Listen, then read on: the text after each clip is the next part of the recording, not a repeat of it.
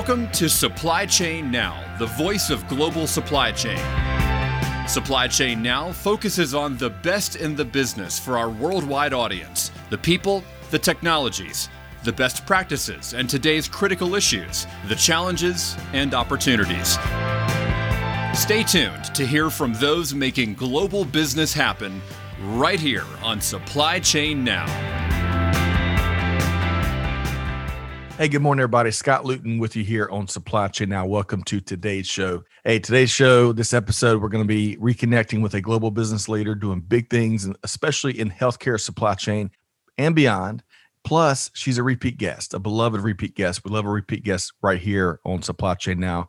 She made a big splash on a live stream with us, we think back in about 8 months ago, back in October 2020, especially with her POV on the critical topic of leadership, but not just leadership with a strong bias for action. That's what it's about. So stay tuned for an intriguing and informative conversation. Hopefully you'll enjoy as much as I will.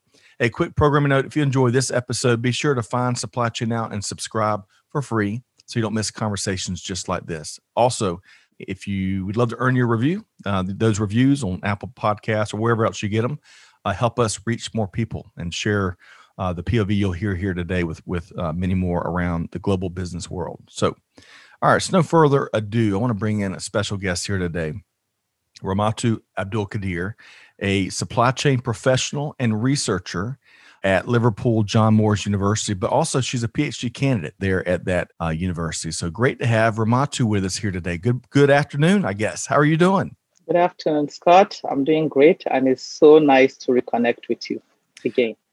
Vice versa.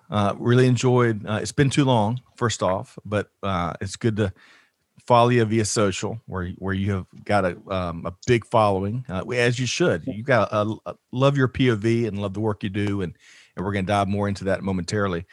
But man, thank you, Scott. Working on your PhD as well, Ramatu, always learning, huh? Definitely have to keep ahead of the curve. We have to be prepared as professionals. We can't be caught unawares, even with COVID. Yeah, excellent point. So, what we want to start is folks that caught maybe your earlier appearance or some of your other appearances on other podcasts and whatnot. They may know you already, but let's kind of refresh people's, in terms of who you are, Ramatu the person. Let's refresh our memory a bit. So tell us a little bit about yourself, where you grew up, and then maybe we talk about your 3 daughters too. Okay, thank you, Scott. Always excited to discuss with you. So I'm Ramatu Abdul-Qadir, and I was born in Kaduna State, Northwest Nigeria. I went to a boarding high school in Federal Capital, Abuja, because I left home really early for high school. That made me grow up fast because I learned early in life to be responsible for myself and make choices. So my days in school were very adventurous. My leadership journey started from high school. I was the head girl of my school, and it was a very huge responsibility, or so it seemed then. I was responsible for planning and executing all school activities. You read my mind what I was going to ask you about. So, Ramatu, that you said the head what at school? That's we call it head girl here. Okay. So that's I don't know the equivalent in America. I lead the entire student of the school. Okay, like student body president or something like that, sounds like. Okay, yeah, something like that. So you led school activities, planned school activities. That might be a big theme for today's conversation. And if I heard you right, that was one of your earliest formal leadership positions. Is that right? Definitely. That was my first formal leadership position. I was responsible for planning and executing all school activities. I had my own deputies and assistants that were helping out, ensuring that students are fed on time, at the right time, ensuring that afternoon siestas and night preps are held at the right time also. Also making sure that sick students are taken to the hospitals, games, inter-house and inter-school sports, literally taking care of everything about students. And it was really big for me because I was really small then. Yeah. And making, I bet food quality was something you might have heard about regularly. You had to make sure it was good food delivered on time, right? Definitely. We have to. I have a food prefect. So for every activity, I have a prefect that helps out. I have a food prefect that reports to me and makes sure that everything is going on well in the dining room. I have a games prefect, you name it. I have all the prefects. It's like a government of its own, and everybody.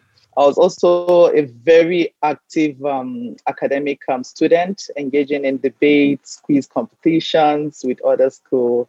I even got an award as the top 3 student in the Federal Capital. And wow. So it was really very interesting days looking back for me. So what you're telling me is you've always been an overachiever. You've always been an engaged leader. I mean, it really is fascinating to kind of hear you describe that, your early days and early leadership days. And for me, who has been tracking what you've been doing, in recent days, and comparing contrasts. It's the same person. And I bet you learned so much from that you still apply to this day.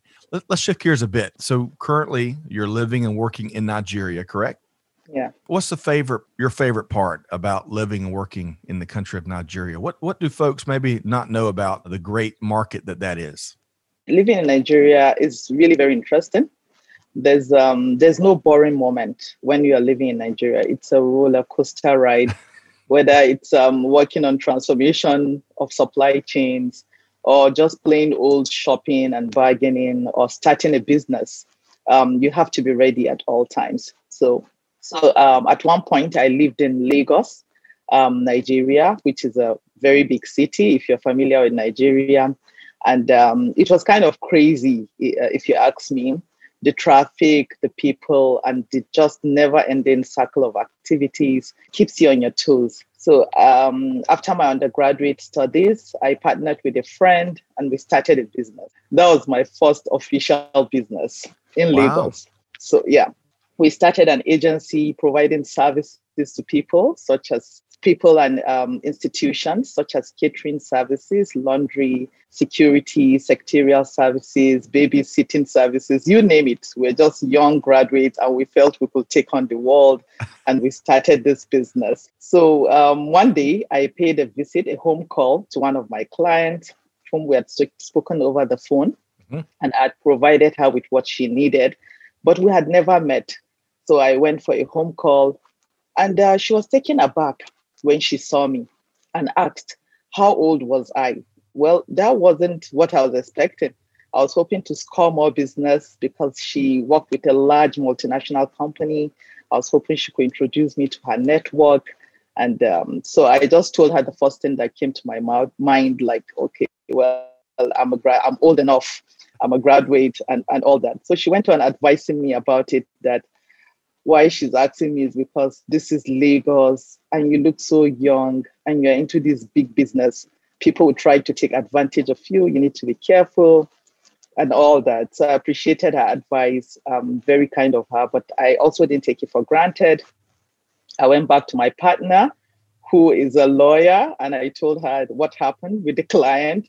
And we're like, okay, we need to get our documents. We worked more on our document, tied loose ends, and continue to learn on the business. So it's very insightful. So in Nigeria, very exciting things can happen. Some places are super, super busy and others are a bit more quiet. Yeah. So, and where you are. So critical feedback that from that client that you put right into action. It seems like strengthening the business that you and your partner had founded.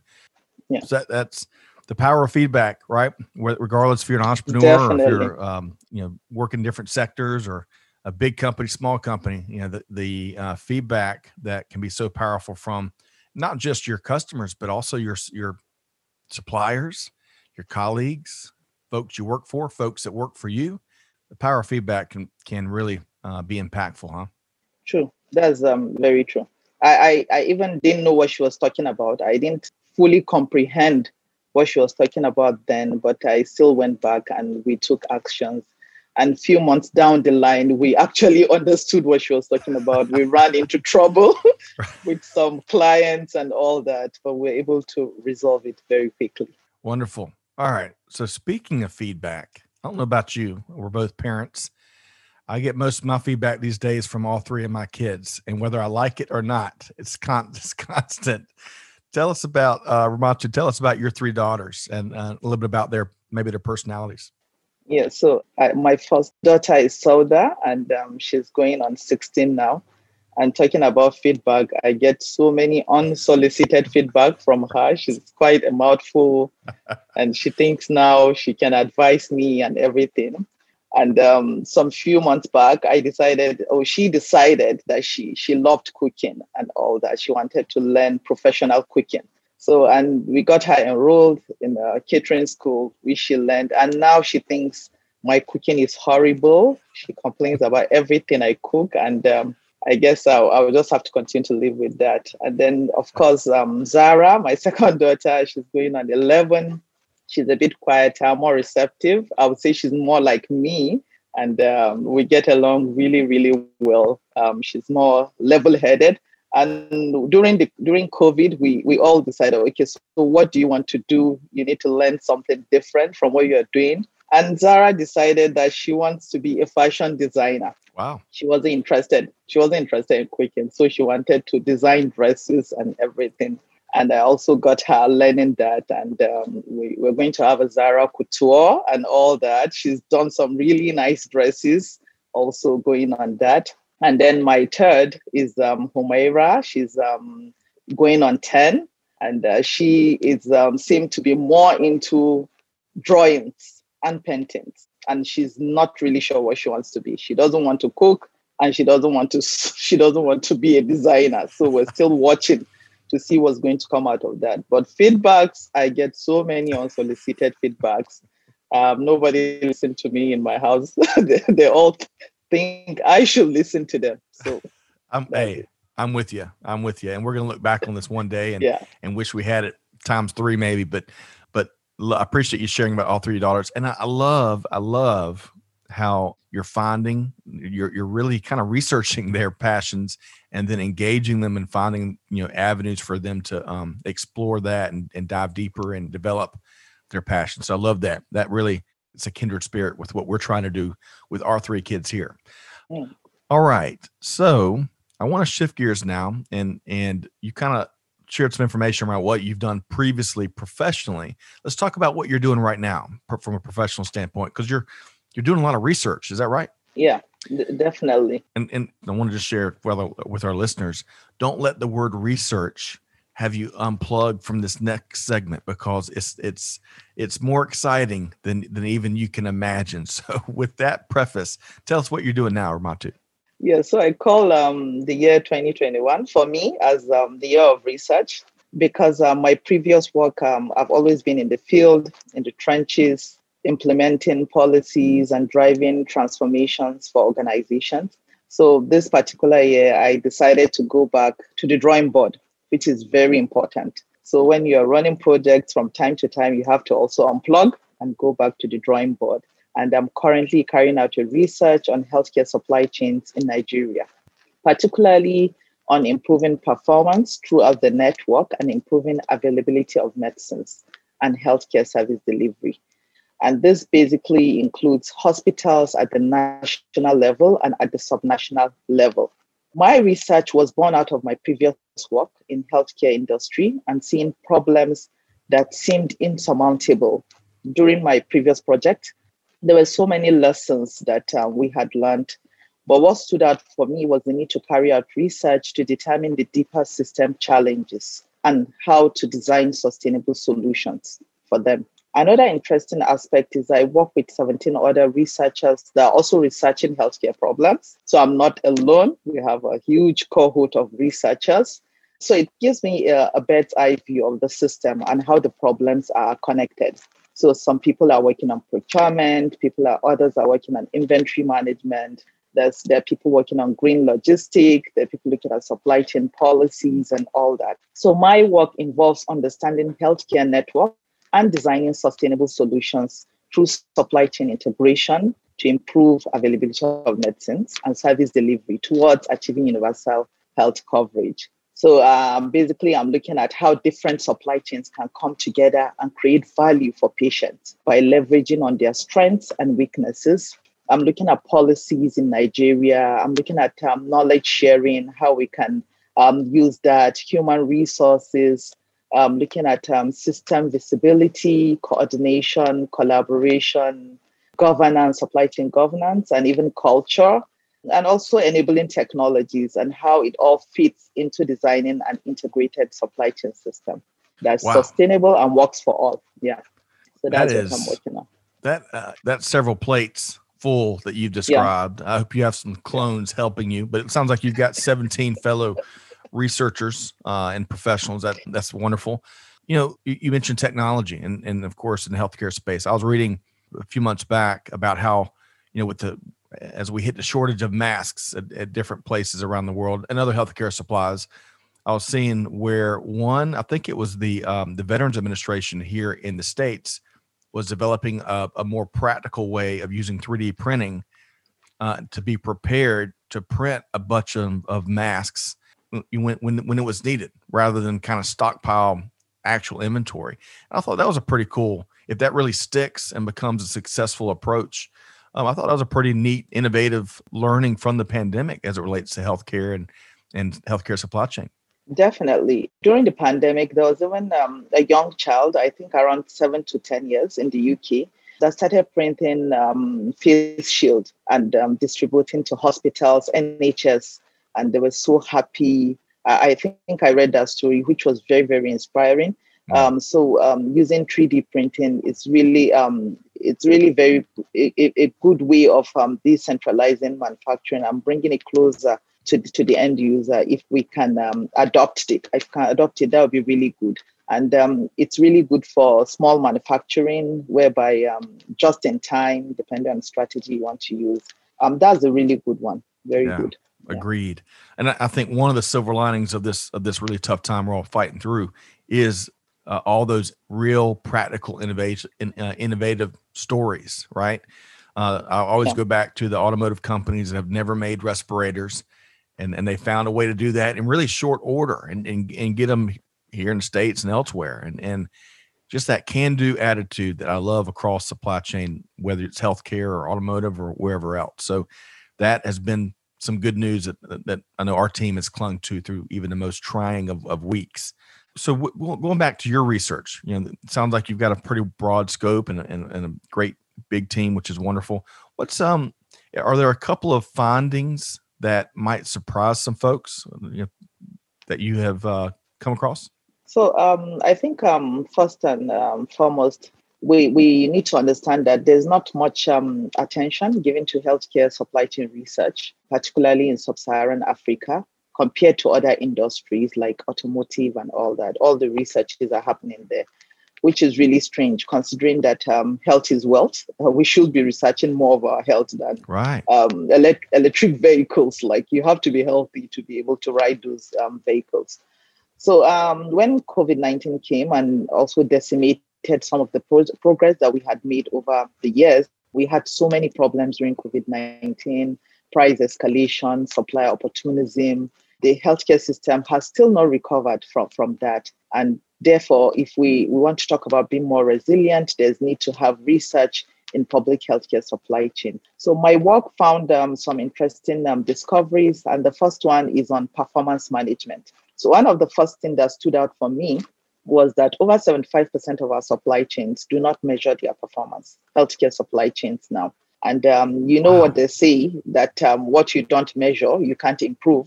So performance management is key to the success of any program.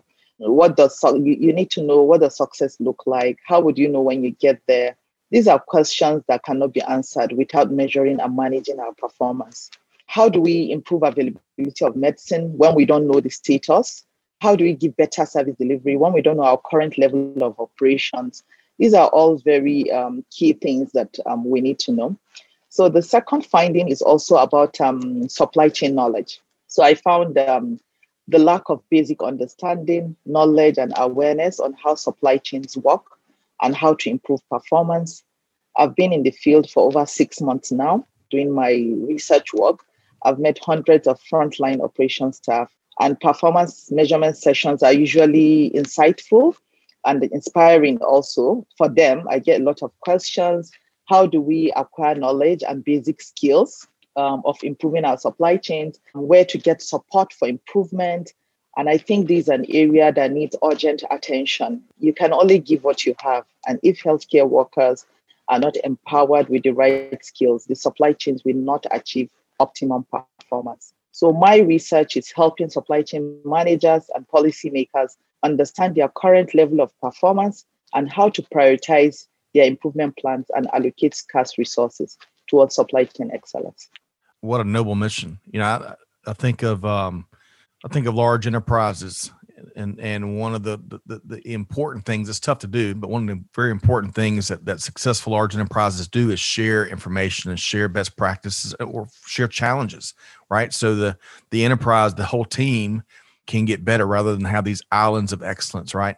And part of what I heard and what you just shared is that dissemination of information and education and awareness of what the different aspects of the healthcare system, and feeding these people that are hungry, these professionals that are hungry for knowledge and how to do it better. And it sounds like there's a lot of energy and interest in what you're doing and talking with these hundreds of professionals. Is that right? Definitely. So usually they would want me to commit to helping to improve the supply chains. And that's very difficult. I'm just one person, but we need to get information out there so that people that can help can know exactly where these supply chains need help. And for me, once somebody says he needs knowledge, I think we have to find a way of getting that knowledge out to these people, because they are the frontline workers. They are the ones that are going to make these medicines available for us. So we have to rally people around to help them. So I hope that my research is going to also help with that, bringing awareness to people, not just sitting back and saying, oh, our supply chains are not working well. Well, the people run the supply chains lack capacity, and then they need these gaps to be filled. So if we can get that to them, then we'll begin to see better output from the supply chains. So what you're talking about now is a perfect segue. I'll tell you what, awareness and education. I know you're a tireless advocate for especially education. And what you're speaking to is not only do we need to make folks aware of the industry, of careers on the kind of the career side, right? But also folks are already there. Got to make them aware of new techniques, new best practices, innovations, things that can improve their organization and their supply chains. And then once they're aware, we got to find a way to educate them and deliver the information and deliver the training or whatever it is. So speak more to maybe more broadly about this immense need and critical need, which the pandemic has highlighted, of supply chain awareness and education. Yeah, so I think sometimes we underestimate the gaps that, so for example, I before going into my research, I also didn't know that these gaps were this huge. So I would have thought everybody or almost everybody running supply chain has some basic knowledge about how to improve your performance, but to find out that you're not even measuring your operations, you don't have key performance indicator that you are tracking. You are not tracking your costs, you are not tracking your delivery time, you are not tracking your inventory tons and all that. So it was really an eye opener for me. And I saw that because these were people that were actually doing the work. And I would say they are my colleagues and everything. I really felt for them. And I believe that I'm going to use any opportunity I get, even this person with you today. It's a sort of awareness, telling people what's happening out there. These are areas we need to work on, not just going off to procure medicines. Let's get more medicine. But the people that need to handle these medicines also have some needs. And capacity building, it's really important to invest in that and have people, empower them to be able to do their work appropriately. What was the percentage of healthcare organizations that don't track their KPIs? So 75% of the ones I'm working with, yes, don't track their KPIs. So it's just like you wake up every day, you go to work, you see patients and you give them medicines. But supply chains are not run like that. And that is why when there's a problem, everything crumbles. You need to know time to delivery. You need to measure those indicators and know when you're falling back on them so that you can quickly take action on that. So performance measurement and management, we need to begin to institute those in our supply chains. rather than managing by anecdote, we need to manage by data and where the real problems, not the most recent experiences or challenges or whatever. So that's a huge point. What do you think if you had to answer the following question, what would it be? Are folks not measuring because that it's just a matter of time? Is it cultural? Is there a fear of what the data or the numbers would tell them? Why do you think they don't have the KPIs in place? I think the main thing that I see is not knowing how to measure them, not knowing the KPIs that are even important. So you can't measure everything. You need to be able to determine the key KPIs you want to measure, maybe 2, 3. You can't measure everything in your supply chain. It's down thing. So the main thing I see is not even knowing what should we be measuring, what matters, because it's not just measuring. What is it that is going to impact on the patient, on the end user at the end of the day? Right. So if they don't know what to measure, that's a problem. You don't know how to measure it, it's also a problem. You also don't know how to manage the information that you have. It's another problem. So it's a whole gamut of problem, not just, I will tell you that, now you measure on time in full. Like for what? If he doesn't understand why he needs to measure on time in full, that is a problem. So there's so many issues. I think it's overall capacity issue. Capacity now, not just performance measurement only. I was able to see performance measurement as the end game of that capacity, because when people don't have the capacity, of course, they will not perform well on their job. So that's the main thing. Well said. I appreciate you sharing. And I really admire your passion. I mean, I think so many folks are going to benefit from these interactions with you, and they're going to hopefully have powerful eureka moments that, they'll look back on a few years as metrics are installed and as they develop a means of not only managing where they are in the current state, but improving and being able to serve more patients and serve more patients better, more effectively. So I appreciate what you're doing there on the front lines. Let's talk about eureka moments. I skipped over a question I want to ask you, and then we're going to talk about an upcoming event. So what, when you think of, what we've all been globally working through over the last 18 months and times I felt like I was having a eureka moment by the hour, but what's a powerful eureka moment that you still reflect back on over the, last couple of years? Yeah. So for me, I think that would be my last project, my previous project. And we worked really hard. We worked for over 4 years trying to turn around the system. And I experienced a lot of these problems I'm also seeing now in the field with other health facilities. So it looks like they share the same problems like we had also over 4 years back. And at the point where I was able to get people to just key into that and be able to recognize that we can make a difference. We own our supply chain and we can do things differently. And when we do things differently, it also impacts on people's life. I think for me, that was one of my eureka moments where I could see my work really changing people's life. I could see how I was inspiring people, young people coming to me. I still get calls today and people asking, my daughter is going for this course at the university. Do you think she should go for supply chain? And I'm like, well, it depends. So having that happening around me was really humbling and inspiring. Love that. Gosh, a ton of goodness there. What about, let's talk about, I'm going to surprise you with a question here before we talk about this African Conference on Operations and Supply Chain Management. So I want to surprise you. I'm looking, I pulled up, as I mentioned, I was getting caught up on what you've been up to, and I was over on your LinkedIn profile, and you've got a great picture where you're celebrating an award of excellence from Kaduna State University for bringing supply chain education to not just Kaduna State, but also Nigeria. And so clearly our listeners are hearing your passion on education and awareness and information dissemination, but you're not just talking about it. Clearly you're doing it. And I love that. I love strong action-focused leadership. So tell me, before we talk about this event, tell me why that's important to you in terms of this award here. And what makes you tick? What makes you jump out of bed every day to do this stuff?